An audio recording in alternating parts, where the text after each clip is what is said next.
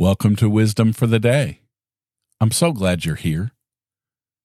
Before we get started, I'd like to acknowledge one of you.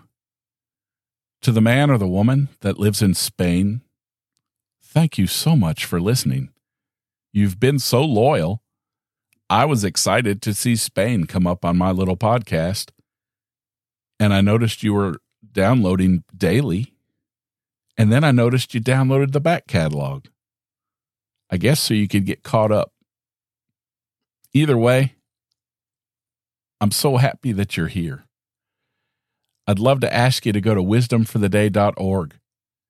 And at the bottom right-hand corner of the main page is a little microphone. If you'll click that button and leave me a voicemail, just tell me who you are and why you like the show. I'd love to use it as a promo. Thank you so much for your support. Now, on to today's show.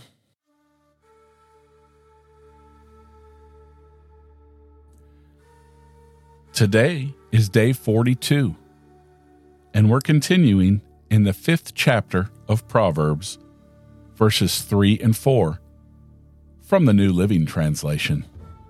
For the lips of an immoral woman are as sweet as honey, and her mouth is smoother than oil. But in the end, she is bitter as poison, as dangerous as a double-edged sword. In verse 3, a married woman attracts a young man. She seems so beautiful.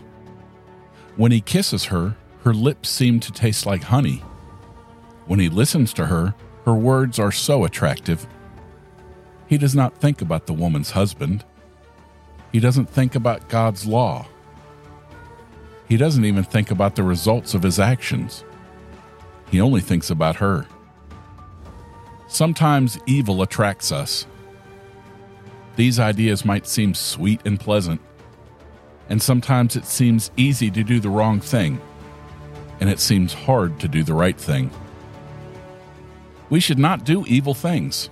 We should say, "This offends God," and it might hurt other people.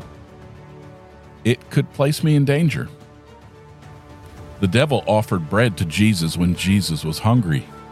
Matthew 4, 1-4. But Jesus refused.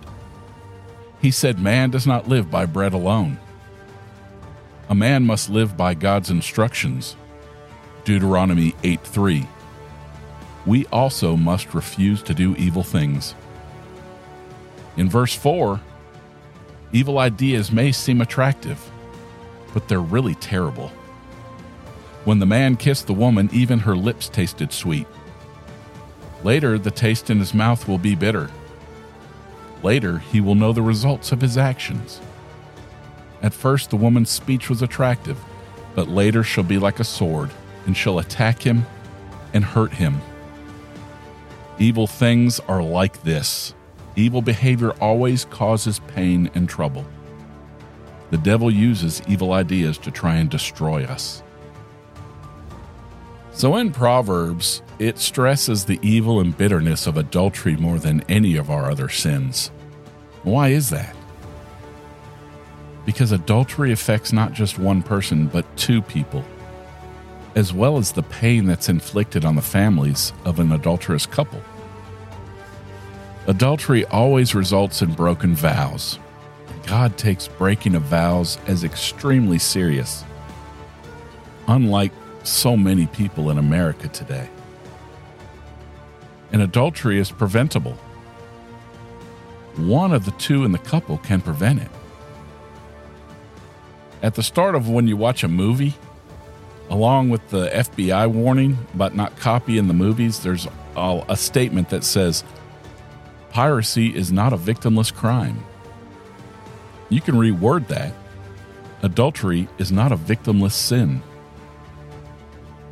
So let me ask you, have you been hurt because of an adulterous affair? Have you been able to forgive those people involved, even if you were one of those people involved? Well, that's all for today, but I'll be back tomorrow. But if you just miss me so much and have to hear my voice, remember to go to wisdomfortheday.org You can check out all the past episodes. And if you like this show, do me a favor, please. Tell someone about it. You can share it on social media, Facebook, Twitter, Instagram. But really what works best is if you send them a link by text. Because you can add a note and say, I really enjoy this show, and I think you would too. You have a lot more influence than you believe you do. Until tomorrow, I'm Rick. I love you. See ya.